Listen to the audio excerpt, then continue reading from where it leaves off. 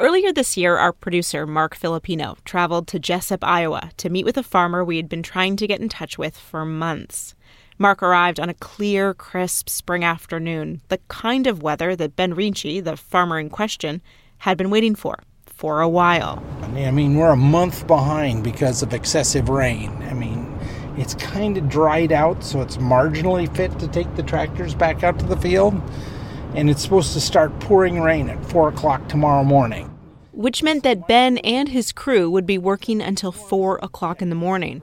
They had to take advantage of this rare window of good weather to plant their soybeans and corn. We got to get this crop in the ground because we get one paycheck a year. And I want it to be a good one. And if you plant late, you're going to have a smaller crop. Early planted crops yield the very best. Even with the significant amounts of rain the American Midwest saw this year, there could be a few crops that actually thrive in these harsh conditions. And if there is something out there, Ben, along with scientists at an agricultural technology startup in Boston, want to know about it. What if you could take whatever made that plant successful? And, that was naturally selected over thousands, hundreds, thousands of plant cycles, growth cycles. Something made that plant more successful. And if you could take that and put it in another plant and make it successful, think about that. Think about the power of that, taking something that's totally natural and using it for benefit. This is Behind the Money with the Financial Times. I'm Amy Keene. On this episode, we're looking at how, in a world of big agricultural conglomerates, a handful of startups are trying to establish themselves as independent businesses, and how one ag tech unicorn is working with farmers to break the traditional model. Ben Ricci comes from a long line of farmers. His family had been working on fields even before they came to the U.S. Well, 150 years ago, my family was outside of Hanover, Germany, near the town of Barenbusch, and there was a little Lutheran church at Pitsen, and that's where all my relatives came from. And they came to America. They went through Ellis Island. They made a stop in Indiana. My tribe of the Ricci family landed here in northeast Iowa. They built the community of Jubilee, and over the years, the Riccis continued to build farms, expanding to the next town over, called Jessup. The standing joke is we've been marrying our cousins for hundreds of years. That's why I had to go to the nearby village and marry a Presbyterian girl.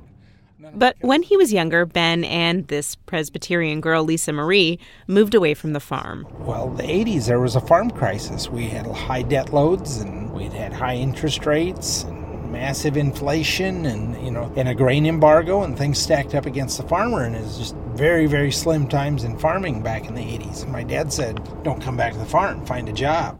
And he did find a job. Ben figured that working at a bank might be good experience if he were to ever return to farming. And by year 3 at the bank, I'd earned a promotion, I was getting a nice salary, and found it very interesting, and at that time I had a younger brother who wanted to farm with my dad, so I went off and was a banker.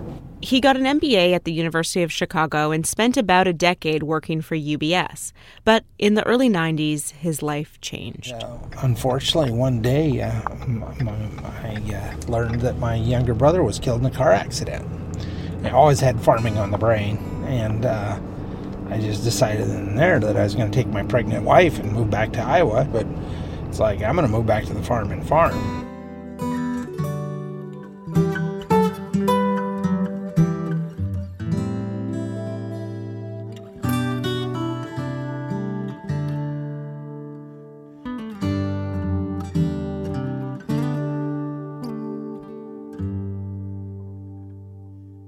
Ben got back to the farm in 1993, and at the time it was 1,800 acres. Now, he operates around 18,000 acres. So, yeah, Ben knows a thing or two about farming. But in his time as a farmer, it's been hard for Ben to avoid what he calls the Big Four: Bayer, Corteva, Syngenta, and BASF, big agricultural groups that he says supply most of his seeds. The ag supply chain has been dominated by big conglomerates. That's Emiko Terrazzano, a commodities correspondent for the FT. Both on the input side, things like seed, fertilizer, but also on the trading side, big companies like Cargill, Bunge, and Archer Daniel Midlands, who trade grains and oilseeds. The industry's been full of consolidation for years now. In 2016, Bayer bought U.S. seeds group Monsanto for $63 billion. A year earlier, Dow Chemical and DuPont teamed up for a $130 billion mega-merger. And the dominance of a few big companies created a huge imbalance of power between these businesses and farmers. But over the past few years, things have started to change. In a way, agritech started to democratize. And instead of seeing innovation come out of the big ag companies, smaller startups started to grow. The cost of technology, digitization, computer processing, cloud storage, that has all come down. So everything from DNA sequencing to data processing, that's all now accessible to anyone. And a few years ago, some of these smaller groups started to catch the attention of the bigger ones, the much bigger ones. In 2013, before being acquired by Bayer, Monsanto bought Climate Corporation, a data science company that Monsanto expected would help raise crop yields. And they bought it for $1 billion. Fast forward to 2018, when investors poured a total of $17 billion into agricultural food and technology startups. That's according to a group called AgFunder. That's opened people's eyes to, what kind of value or valuations that these new tech companies could obtain.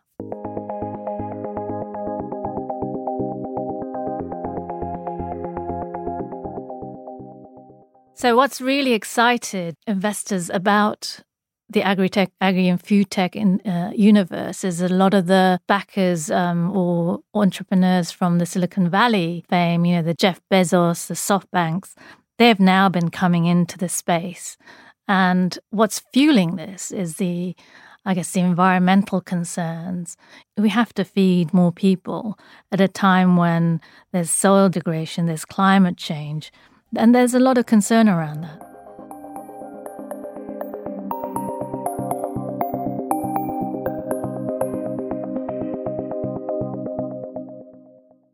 All of these pose huge challenges to our food supply and to the traditional methods of commercial farming.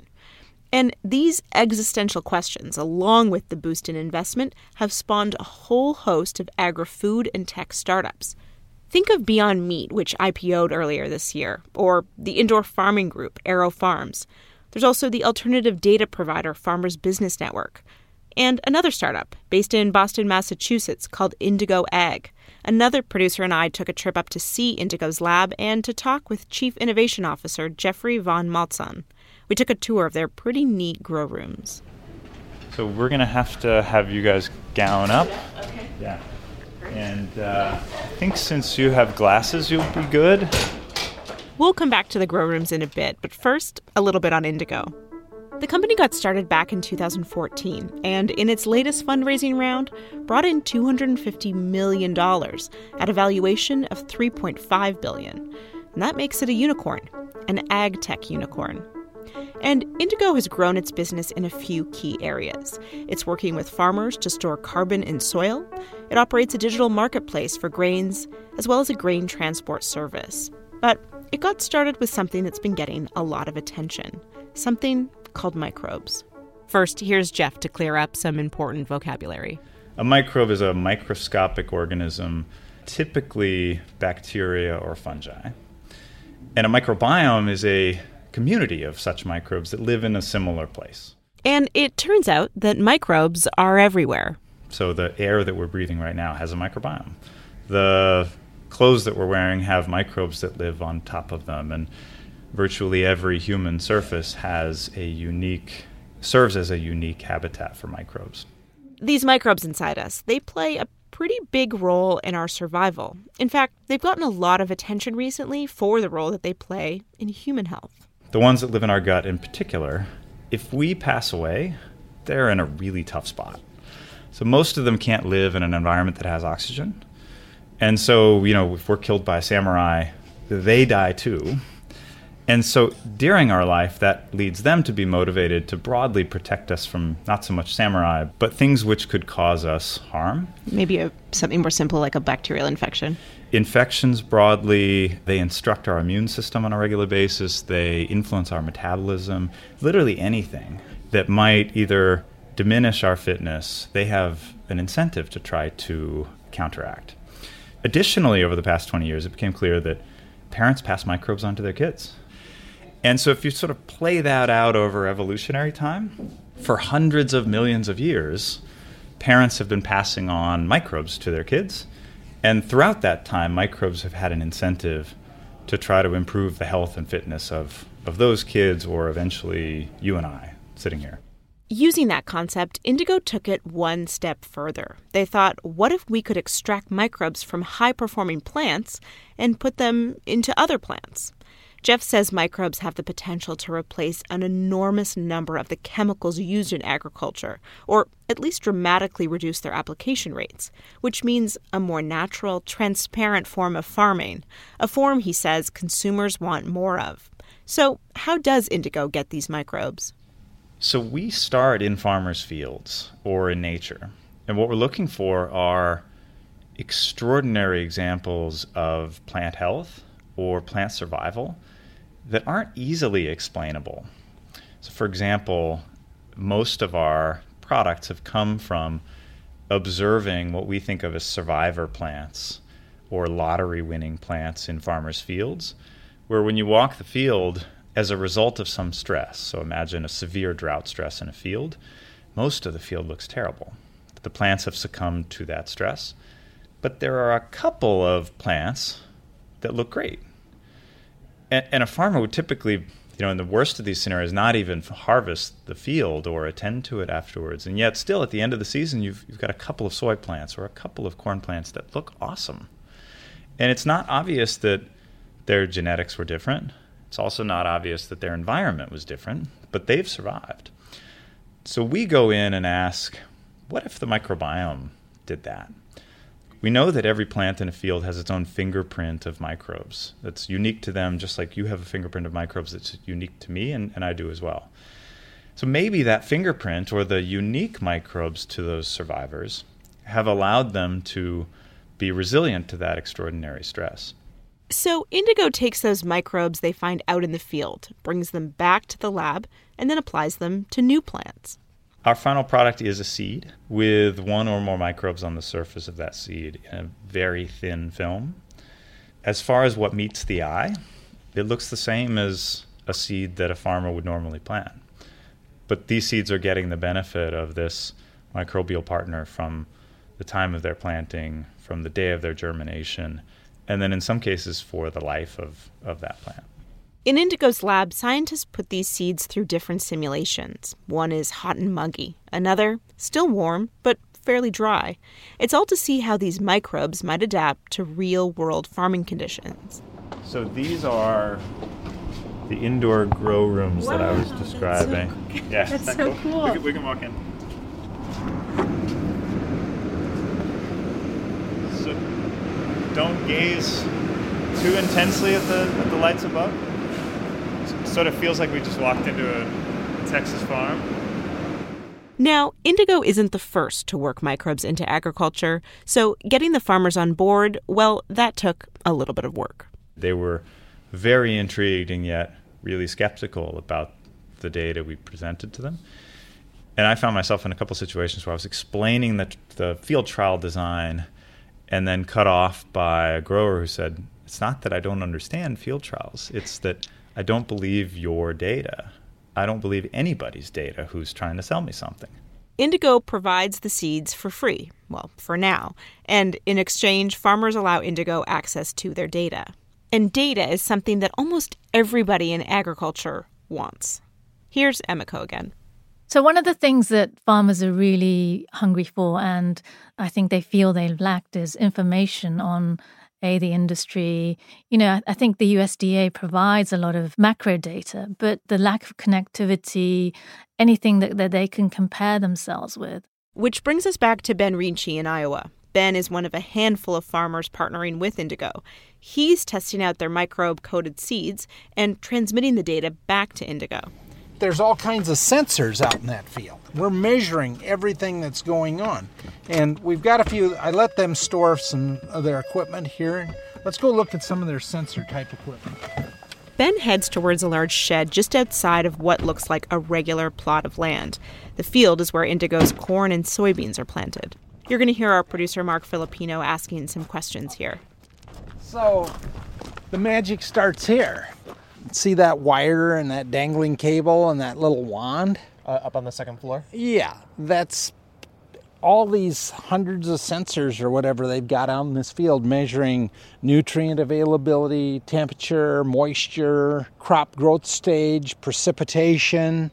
All those things are being Bluetoothed back to that little magic wand up there with the dangling thing, which is really a Bluetooth transmitter. This is the second year that Ben's been planting indigo seeds, or SIMs as they're called. After the first year, he saw varying results. Some had had a marginal increase, some that he said weren't that impressive at all, and some that looked like total home runs. One SIM had an increased yield of 11%, which Ben was quite pleased with. Here he is explaining the process of how it works on his end. It's a 100-acre field. They put approximately 15 to 20 acres of several different SIMs or treatments out here. So we'd plant a while, 15, 20 acres with one treatment, then the next treatment that were applied by seed treatments, which is a very uniform, consistent way to get farmers to put their microbial technology out there. But anyway, each SIM had a different result. And I got to back this discussion off of just some typical sort of trying to retail a magic potion. I mean, they were doing testing. Not all of them provided a magic yield result. And who knows if they were even gunning for yield. Maybe the one SIM that didn't provide a yield result provided some sort of difference in the quality of the grain. Let's just brainstorm, could that grain be more valuable in the renewable biofuels process? Could it provide more ethanol? Could it be more nutritious? I'm not a biochemist. I don't know everything they were gunning for. Was there anything that you weighed, any risk that you were considering when you were first debating whether to use this? Yeah, huge risk that I might get left behind. You have to stay competitive. I want to be the first with all these technologies to commercially utilize them. I don't want to find out that all my peers around here are doing this and I'm behind the eight ball because I didn't adopt any new technology.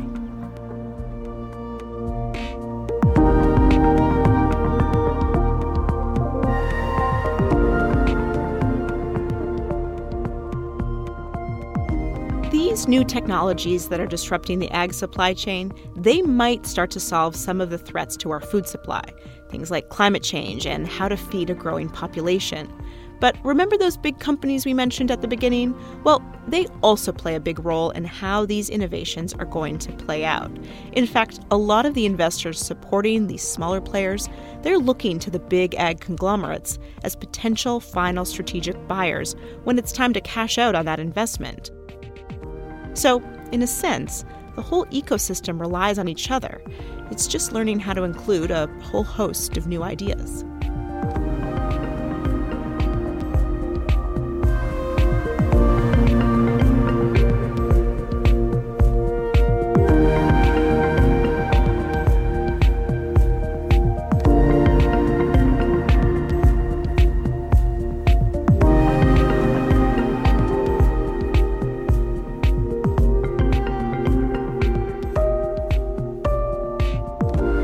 You can read Emiko's reporting on the startups disrupting big ag. It's all on FT.com.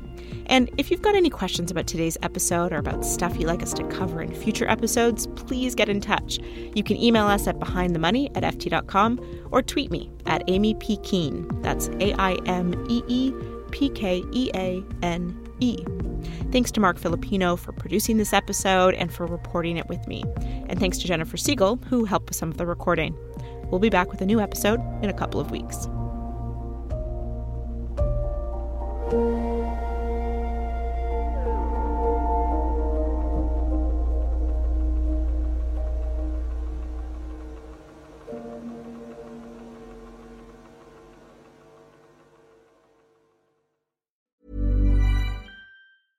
Shopify helps you sell at every stage of your business. Like that, let's put it online and see what happens stage. And the site is live. That we opened a store and need a fast checkout stage. Thanks. You're all set. That count it up and ship it around the globe stage. This one's going to Thailand. And that, wait, did we just hit 1 million orders stage? Whatever your stage, businesses that grow with Shopify. Sign up for your $1 a month trial at shopify.com/listen. The latest episode of the Next 5 podcast is all about AI and the business travel sector. I speak to Tim LaBelle, Head of Product for SAP Concur Spend Solutions. We'll have so much data that our travel will be safer. Shelley Fletcher-Bryant, VP of Advito. AI can certainly contribute to more eco-friendly travel practices. And author and public speaker Theo Lau. AI can help us predict when it will be a peak travel, more delays, cancelled flights. Listen to the full episode of the Next 5 wherever you get your podcasts. Enjoy.